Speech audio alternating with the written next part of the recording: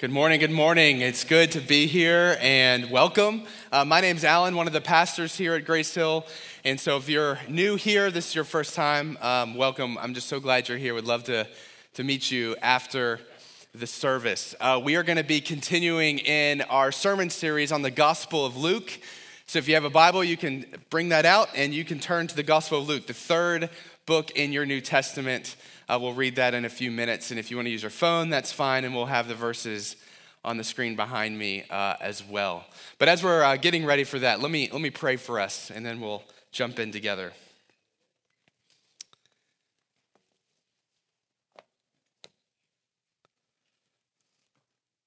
God, I think the song that we just sung is so true. We don't want to hear from any other voice. We don't want to listen to any other word but yours. And God, I am so aware of the fact that we have not gathered here today to hear Alan's word or my thoughts, but we have gathered here today to hear from you. And so my prayer this morning, God, is so simple. Would you just, by your Spirit, move in our hearts as we read from your word? God, would you use the things that I am going to say to help all of us learn just from your word and nothing else? God, I pray that your Spirit this morning would change us, would change our thoughts about you, would change our thoughts about ourselves,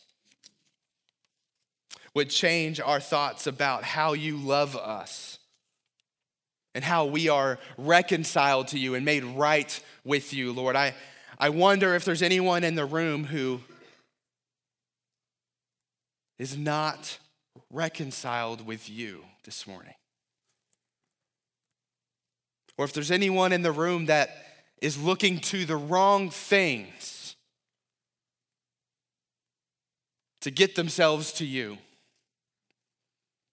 And so, God, as we open your word, would your Spirit teach us, change us, and maybe for some of us, save us for the first time. We love you, God. We ask that you would do that work this morning by your power and your word. In Christ's name, amen. You know what is probably, I think, this is my opinion, one of the most refreshing phrases or statements that somebody in our world today can make. Especially a public person, someone who might be on the media a lot, or a politician or somebody like that. What is one of the most refreshing statements that they can make? In my opinion, it's, I was wrong. Right? In our culture today, that's very rare for someone, especially a public person, to say, to admit, hey, I was wrong. Let me give you a scenario. Let's say you're at work and you have a coworker, you're in a meeting with a coworker, you're discussing something pertaining to what you guys do, and this particular topic comes up in conversation, and your coworker is particularly passionate about this subject. So you offer your point of view on whatever this subject is, and your coworker starts to get passionate. And if your coworker is anything like me, Enneagram 8, if you know what that is, then basically when they get passionate about something and they debate something, most people interpret that as anger. Even though it's not anger, it's just passion. And so your coworker, in all of their passion and what others kind of see as anger, begins to just dress you down with all of their opinions on the matter, all of their knowledge on the subject, disrespects you because they see you as someone who is not as knowledgeable about the subject as you. And so that just leaves you very uninterested in the conversation or ever talking to this person again, especially about a subject that might end up in a debate. But what if that person later in the day called you and said this to you? Hey, earlier in the meeting, I got real excited and real passionate about what we were talking about. And I know about myself that when that happens, there's a lot of times I get really disrespectful. And so I was not considerate of you. I was not considerate of your point of view. I was not listening. I was disrespectful. And I'm really sorry about that. And you need to know that that was wrong of me to do that. I was wrong. If they called you and said that, how would your opinion of that person change? Would their admission of being wrong make you more likely to engage in conversation with that person in the future, or less likely?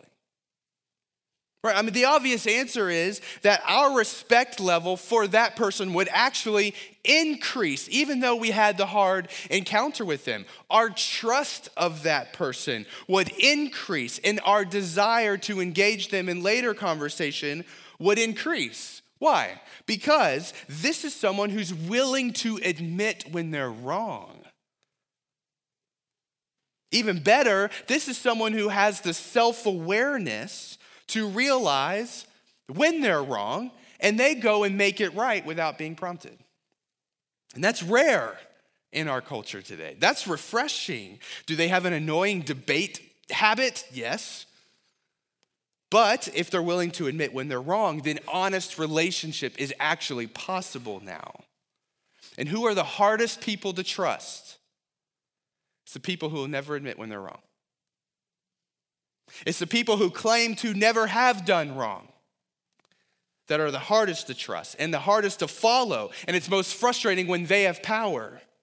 We inherently trust people, listen to this, who have intellectual humility. They don't see themselves as always being right. There's a very interesting article published by Brian Resnick of Vox, published a couple of weeks ago. And the article's title was this: Intellectual Humility, the Importance of Knowing You Might Be Wrong. And in this article, Resnick talks about how the availability of better scientific and research methods in our world today has allowed us to retest many landmark research projects that have shaped so much of what we think about topics like medicine and psychology. And so what they're finding is that they're able to go back, retest these research projects, and actually prove that their conclusion was wrong because we have better research methods today. So he says this, he comments this in the article. He says, one high-profile effort to retest 100 psychological experiments found only 40% replicated with more rigorous methods. It's been a painful period for social scientists who've had to deal with failed replications of classic studies and realize their research practices are often weak.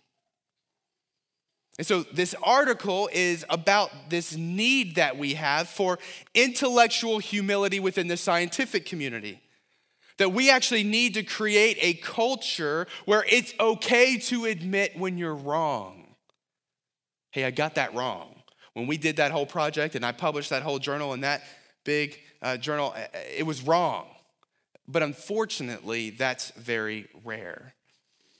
And when I was reading this article, it was so refreshing for someone to remind all of us that it's okay to be wrong, that none of us are perfect, that we're all human. We have blind spots. We're not going to be able to get every single thing right. And that it's better to admit when you're wrong than to always pretend to be right. And even though we probably agree with that notion, it's so hard to admit when you're wrong. It's refreshing to watch somebody else admit when they're wrong. It's very easy to notice when others are wrong. But when we're the ones in the wrong, that's hard to admit, especially publicly. It's humbling when we have to admit that. This morning, as we continue in our study of the Gospel of Luke, we're going to read about the ministry of John the Baptist. Earlier in our study, in our sermon series, we talked about the birth of John the Baptist, and we talked about how the Old Testament prophesies about John the Baptist. The Old Testament says that before the Messiah comes, Jesus, a prophet's going to come to announce the arrival of that Messiah. That's John the Baptist, and that's what he does. So in our text this morning, John the Baptist is coming on the scene. He's grown up, and he's coming on the scene. But John's not going around and saying, hey, the Messiah's here. He's here. Just wanted y'all to know. That's not what John's doing. Actually, what John is doing, he's going around, he's saying, hey, the Messiah's coming. It's going to be here real soon, and you need to be prepared for that. And so he's going around explaining to people how they need to prepare for the arrival, for the coming of Jesus. And what we're going to discover this morning is that what it means to prepare yourself for the coming of the Messiah means to confess in your heart and publicly that the way that I'm living my life is not working. I'm wrong. I'm unclean, and I cannot cleanse myself, and I need God to help me. That's what John's going to say is what you need to do to prepare for the coming of Jesus. To admit that. Everybody. And as we study this text this morning, I want you to notice something. That John is not calling upon the people to prepare themselves by cleaning up their life, by purifying themselves, by doing some sort of religious act that's going to make them presentable to God. He's calling on people to prepare themselves by having humility and confessing their need for help. And as you're going to see in our text this morning, that is easier said than done. So let's jump in to our text. I'm going to read Luke chapter 3. This morning, we're going to do verses 1 to 6, but I'm going to start just by reading verses 1 to 2. So let's read this together. In the 15th year of the reign of Tiberius Caesar, Pontius Pilate being governor of Judea, and Herod being tetrarch of Galilee, and his brother Philip, tetrarch of the region of Iturea and Trachonitis, and Lysanias, tetrarch of Abilene, during the high priesthood of Annas and Caiaphas, the word of God came to John, the son of Zechariah, in the wilderness. Now, let's just stop there. That was a lot of contextual details. But don't gloss over that too quick. I think verses like that, it's real easy to just go through them real fast. But you need to understand, why did Luke write this gospel? In chapter 1, he told us why he wrote this gospel. He says, I'm writing this gospel so that you can have certainty about Jesus, that he was real. And the things that he said he did and the things that were recorded about him were real. So what Luke is doing here is he's being a really good historian. He is very concerned about ensuring that not only he tells us about Jesus, but he provides enough historical, geographical, political context so we can accurately place Jesus in world history. All right? So we're going to take a quick detour, real quick, because I want you to understand the context of this. And so let's explain this. All right? So what Luke first does in verse 1 here is he's going to first give us the Roman context. All right? Remember, between your two testaments, the Old and New Testament, there's about 400 years between there. During that time, Rome came into the land of Israel and took over. All right? So Rome's in charge. The emperor of Rome's in charge of the area. So in verse 1, what we get is a date. When Jesus was born, Caesar Augustus was on the throne. All right, the storied, Augustus Caesar was the emperor of Rome. He died in AD 14, and Tiberius Caesar takes over. So in verse 1, we're in the 15th year of the reign of Tiberius Caesar. So this dates what we're doing right here about AD 29. Okay? That's what Luke did. He just gave you a date in world history for when this is occurring. That's a big deal. And then the rest of verse 1, what it does is it talks about 4 different individuals who are ruling over Palestine on behalf of Rome. All right, so again, when Jesus was born, Herod the Great was a Roman client king over this whole area. All right, let me show you a map here real quick. If you come up here, Actually, look at this. We're going to class. I have a little laser pointer. All right, so this whole area here, okay, this is Palestine, this Mediterranean Sea out here. You've got the Sea of Galilee, the Jordan River all the way down, the Dead Sea. Jerusalem's up in this area right here. All right, so Herod the Great, when Jesus is born, is ruler on behalf of Rome over all of this. All right? But when the Herod the Great, when his reign was over, his kingdom was divided into 4 different regions with 4 different tetrarchs over it. A tetrarch just means ruler over a fourth. All right? And so that's what we got right here. So let's take a look at what our verse says. So our text says that Pontius Pilate was governor over Judea, right here. Now, at first, when Herod came off the throne, one of his sons, I think it was Archelaus, was the tetrarch over Judea, but he was terrible at his job, so they kicked him out, and Pontius Pilate came in. You might recognize Pontius Pilate because later in the Gospels, he is the one who will authorize the execution of Jesus. And so he is ruler over the region of Judea. Then we have Herod in our text. This is actually Herod Antipas. He was a son of Herod the Great. He's ruler over Galilee up here, right? This is the main place of Jesus' ministry up in this area. Then you had Philip, who's another son of Herod the Great. He was a tetrarch of Iturea right here, and Trachonitis right there. All right, and then our last one was Lysanias, who was tetrarch over Abilene up in this area. Okay, so if you see what Luke is doing here, he's trying to place Jesus in history. And so everyone, secular historians and religious historians, can say, okay, this is exactly when Jesus is doing the things that Luke says he's doing. So that's kind of the Roman context. And then he gives us the Jewish context. In verse 2, he says that this is during the high priesthood of Annas and Caiaphas. Now, the thing with this is the Jews only have one high priest at a time. So Annas was high priest for a while. Rome didn't like him and kind of had him deposed. So he kind of became high priest emeritus.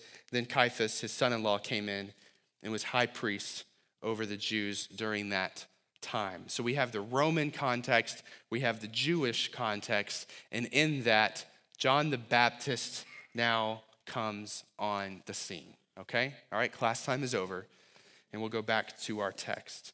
But that might sound like a lot of meaningless details for you, but Luke is fulfilling exactly his purpose for writing this.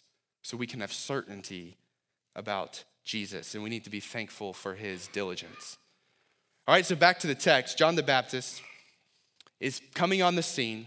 He's ready to begin his prophetic mission of calling people to prepare for the coming of the Messiah, for Jesus. Obviously, Jesus had been born already, but he had not begun his messianic ministry yet. So with that, let's go to verses 3 to 6. It says this.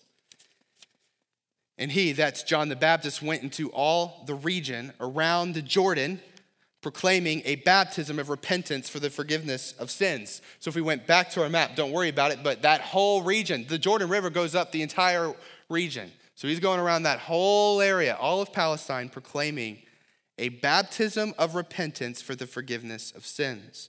Verse 4, as it is written in the book of the words of Isaiah the prophet, the voice of one crying in the wilderness, prepare the way of the Lord, make his paths straight. Every valley shall be filled, every mountain and hill shall be made low, and the crooked shall become straight, and the rough places shall become level ways, and all flesh shall see the salvation of God. So John the Baptist is coming on the scene, telling people to prepare for the coming of the Messiah through being baptized. And that baptism would symbolize a repentance for the forgiveness of their sins. And then what Luke does is he quotes from Isaiah chapter 40, verses 3 to 5. That's what we just read, just a quote of that, which is a prophecy about John the Baptist that was written about 700 years prior to this. And Isaiah says, 700 years ago, that what John the Baptist will do is call on the people to prepare for the coming of the Lord, like John is doing. And all this imagery that we see here in Isaiah of making paths straight and filling the valleys and lowering the mountains and the crooked becoming straight, and all of that is imagery that describes the results of when we prepare for the coming of the Messiah.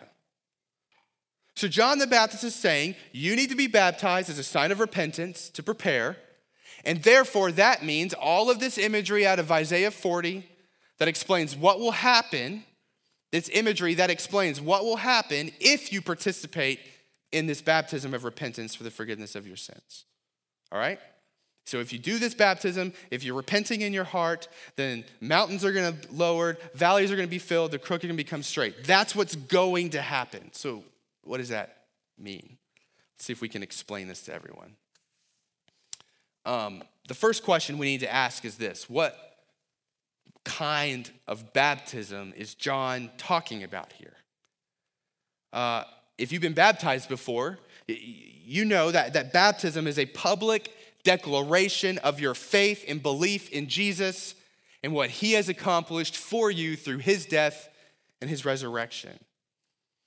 And Jesus did not institute the practice of baptism that we practice today till after he was crucified and raised from the dead. That's when he told the church and the disciples, hey, go make disciples of all nations and baptize them in the name of the Father, the Son, and the Holy Spirit. And so John here is calling people to baptism before Jesus executed his plan of salvation.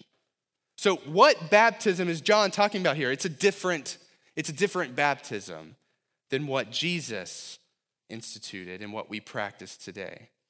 And I think the best way to answer this question is to put yourself in the shoes of the Jews that John would be preaching to. So John's going around the whole area. He's preaching to the Jews. What would they hear? It's an important question. Because here's a guy who's coming out of the wilderness. He has lived in the sticks his entire life. So he probably looks as if he has lived there his entire life. He's kind of crazy. He's probably a little socially awkward. And he comes out and he is telling you to prepare for the Messiah through baptism. And the question is, how would have the Jews interpreted what John was telling them to do when he said baptism? Well, actually, baptism was a common practice then. It was something that we call proselyte baptism. And proselyte baptism was a part of the criteria if a Gentile, a non-Jew, wanted to convert and become a Jew. And if he wanted to do that, if a Gentile wanted to become a Jew, there was 3 things you had to do. The first thing you had to do is confess and believe in the teachings, the Jewish teachings. The second thing is you had to get circumcised, which was the covenant sign of God's people. And the third thing you had to do was be baptized, dunked in water. And the reason for this is because as a Gentile, this person would be considered to be unclean. And therefore, if they wanted to become a Jew, they had to be washed. So again, put yourself in the shoes of a devout Jew, one who has always followed the law, one who has followed all of the cleanliness laws and purification laws. There's lots of them in our Old Testament. One who has memorized the Torah, one who always went to the feasts, did all of the rituals, did everything right.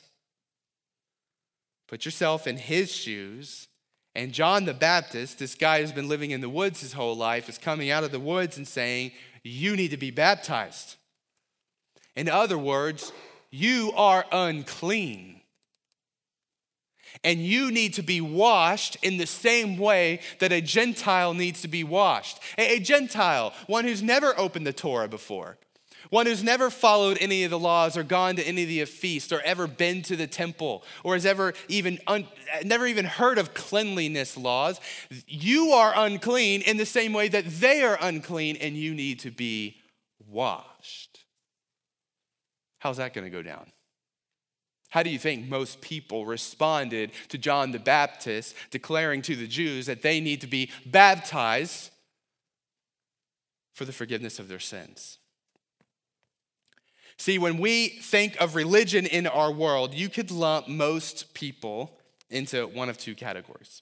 We think of religion. On one hand, you have what I'm going to call the Lawkeepers.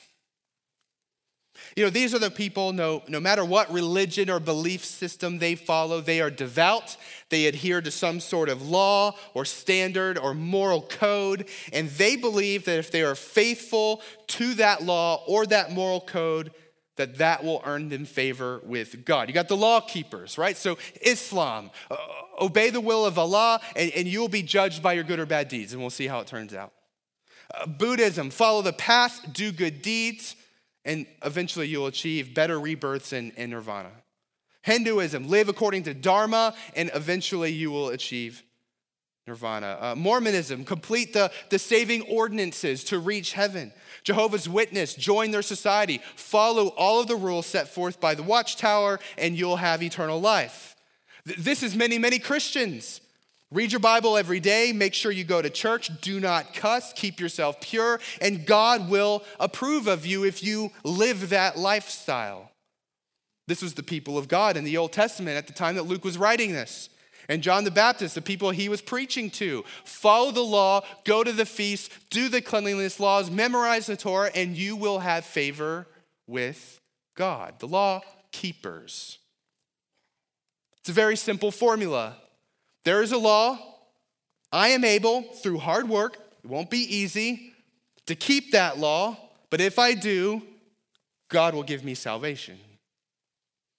Picture this, it's like there's this big road between you and God. So you're separated, so you need to come together, you need to be reconciled, all right? And the Lawkeepers' view of that road is it's full of steep mountains to climb and really steep and deep valleys to traverse in order for you to get to God. Laws and traditions and ordinances and unwritten social rules within church and rituals and standards, all of that, you got to go up and down those mountains and valleys to get to God. And with hard work, it's possible. On the other hand, you have the Lawbreakers. And of course, the Lawkeepers see themselves as better and more worthy of God than the Lawbreakers. The Lawbreakers are those who don't live according to any sort of morality. They lie, they cheat, they defraud others, they're unfaithful.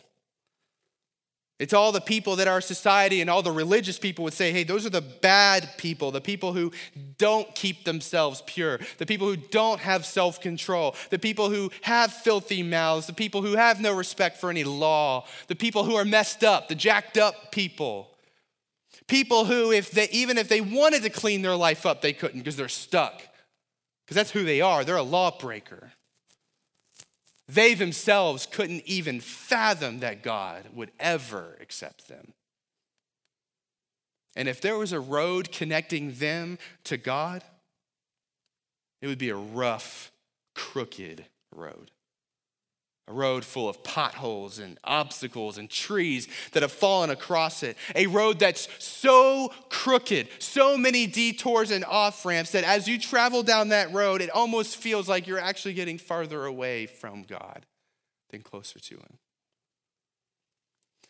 See, the Lawkeepers are the strong ones who climb mountains and traverse valleys, and the Lawbreakers get tripped up and make no progress toward God, right? Isn't that the way it works? The Lawkeepers are closer to God than the Lawbreakers. Isn't that how religion works? Right? I'm a pastor standing on the stage preaching a sermon right now. I have a master's of divinity.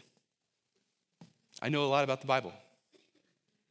Aren't I closer to God than many of you who are not clergy? Clearly, my title, pastor, means that I can climb those mountains and get down those valleys faster and better than most people, because that's how religion works, right? That's what God values, right? So who is this guy who's been living in the woods and is calling upon everyone, both the Lawkeepers and the Lawbreakers, the religious pros and all the sinners, to be baptized. And not just any baptism, a baptism of repentance for the forgiveness of sins. John was announcing here, here's what's going on in your Bible. John was announcing here that with the coming of the Messiah, Jesus, who was about to come on the scene, it was going to be a new order. What the Bible calls a new covenant. The old temporary covenant of the law was passing away, and this Messiah was bringing a new covenant. And this new covenant says that what the purpose of that old covenant of the law, what the purpose of all of that was to prove that we're all lawbreakers. There's not one of us who is a law keeper, who is strong enough to make our way to God, who can climb those mountains and get through those valleys. And whether we view ourselves as a law keeper or a law breaker, there is now only one way to God. And that is through repentance for the forgiveness of our sins. Right? Well, what is repentance? It's the turning away from your current way of life, changing your mind about God and doing something different. So for the law keepers, for the Jews at the time, it meant having the humility to go and be baptized and confess, I'm wrong. I have not perfectly kept this law. I am unclean, and trying harder to keep this law and climb those mountains and get down those valleys, it's not getting me closer to God. I need help. I need forgiveness. For the lawbreaker, it meant recognizing the righteousness of God and the wickedness of their ways and confessing, I'm wrong. And I have no excuse. No one's to blame but me. I have sinned against a holy God. My way is the wrong way. I need help because I can't get myself to God.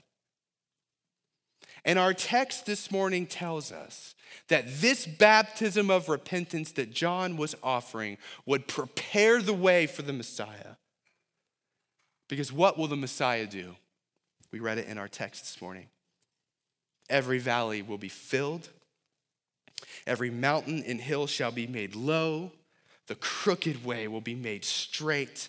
And the rough places shall become level ways. And all flesh shall see the salvation of God. When we humble ourselves before God, I don't care if you're the Pope or sitting on death row or anything in between. I don't care if you're an addict or the most straight edge person there is or anything in between that. When we humble ourselves and have the humility to say, I need help. I need forgiveness. The road is treacherous. The mountain is too high. The valley is way too low. The way is too crooked for me to get across it. We prepare the way for the Lord. The valleys are filled and the mountains are lowered. The crooked paths become straight when we go before God and say, God, I need you to do this for me. And when we do that, Jesus applies every bit of his saving work to you specifically and individually. Jesus came to take our sin, all of the crooked ways and all of the potholes, and he straightens them out through dying on the cross in your place so that you won't be judged by your sin. Jesus came to fulfill the law, to live a righteous life that was perfectly pleasing to God, to climb those mountains and get across those valleys on your behalf, making the way straight leading to God. Jesus came not only to forgive you and become the way that we get to God, but he also came to transform you, to sanctify you, to make you a brand new creation. And this is available, as verse 6 says in our text, to all flesh, to everybody. Not just the religious elite, not just the law keepers, but to everybody. I mean, when you walked in here this morning, I don't wonder how you would classify yourself. Maybe you see yourself as a law keeper. The things that you look to feel secure in your salvation are all the things that you do. And how well you climb mountains and get across valleys. Or maybe you walked in here this morning and you just think of yourself as a lawbreaker. And you think to yourself, why am I even here? Every time I try to get closer to God, I feel like I'm just getting farther away. And if people really knew who I was and all the junk that's in my life or in my past, they would just shove me into that category.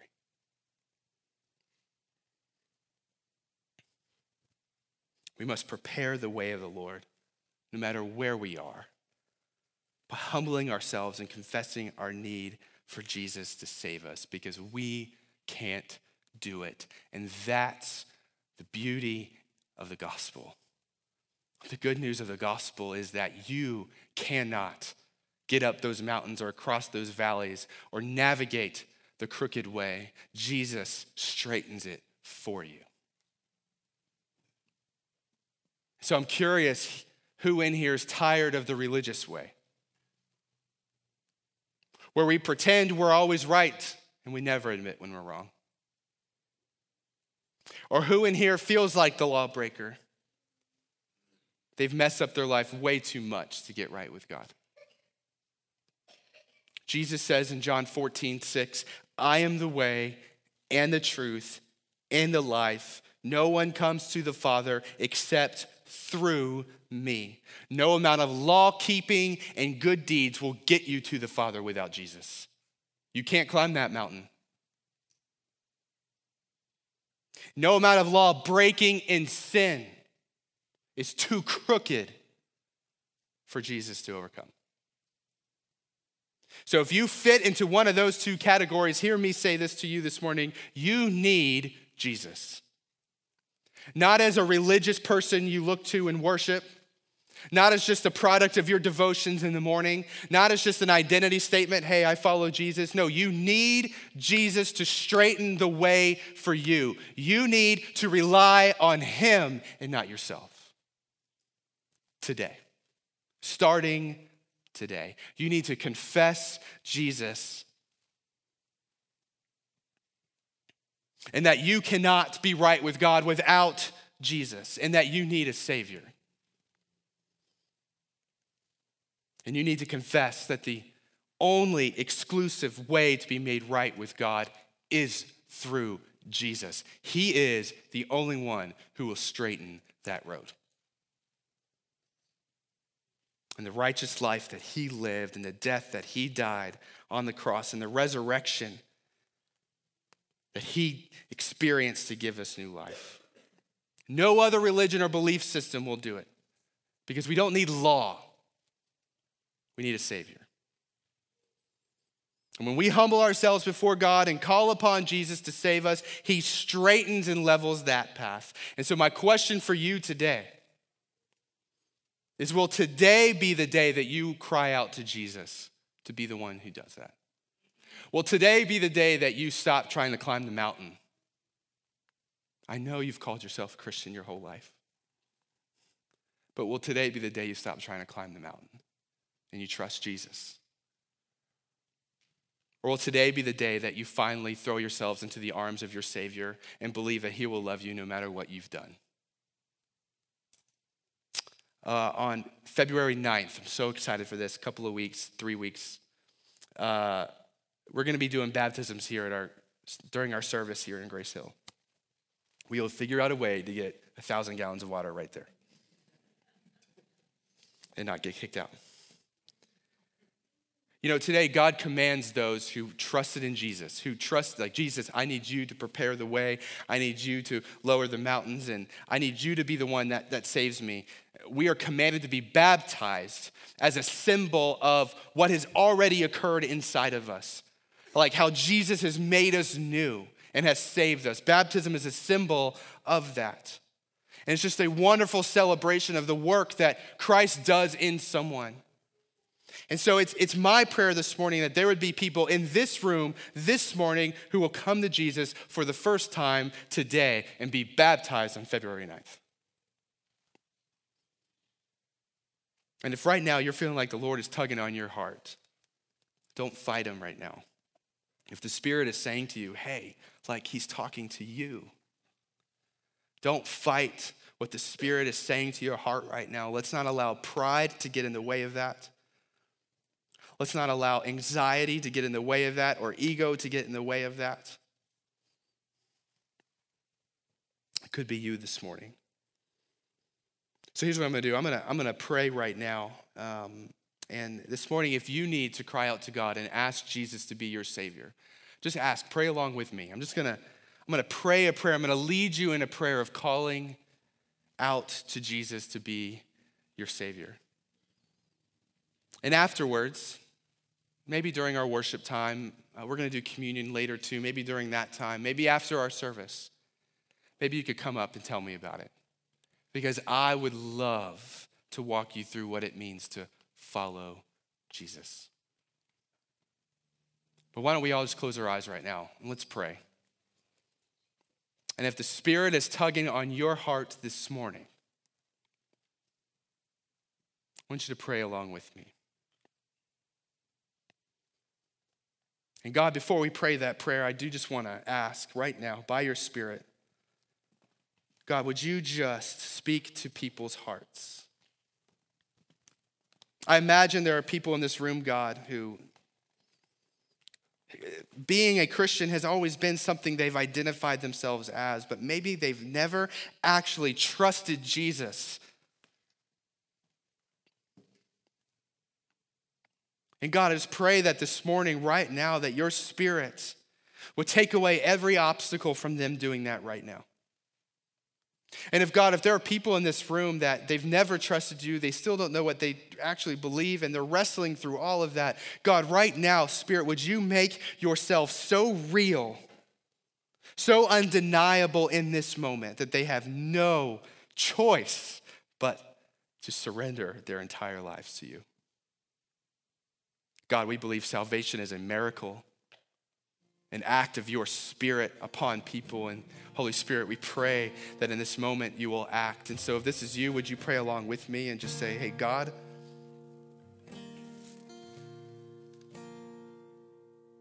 when I look at my life, I'm tired. Tired of trying to get up those mountains or across those valleys. Tired of running away from my past and all the things that have gone on in my life. Tired of pretending that I'm somebody that I'm not. And God, I'm realizing this morning that I am separated from you. That sin in my life has separated me from you. I confess that. I see that. I don't fight that, God. But God, I'm also realizing this morning that I cannot make my way to you. I can't get up that road.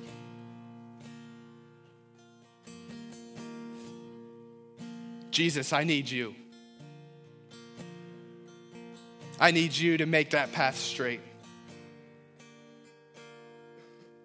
I need you to take care of my sin. I need forgiveness.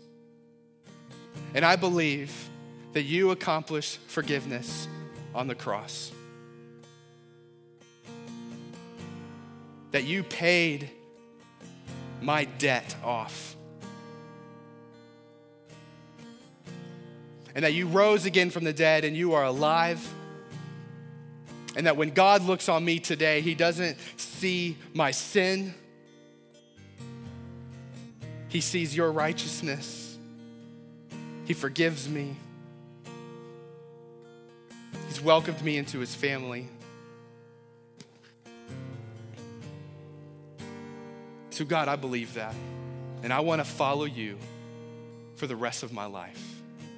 Help me to know how to trust you, Jesus, with my entire life. In Jesus' name we pray.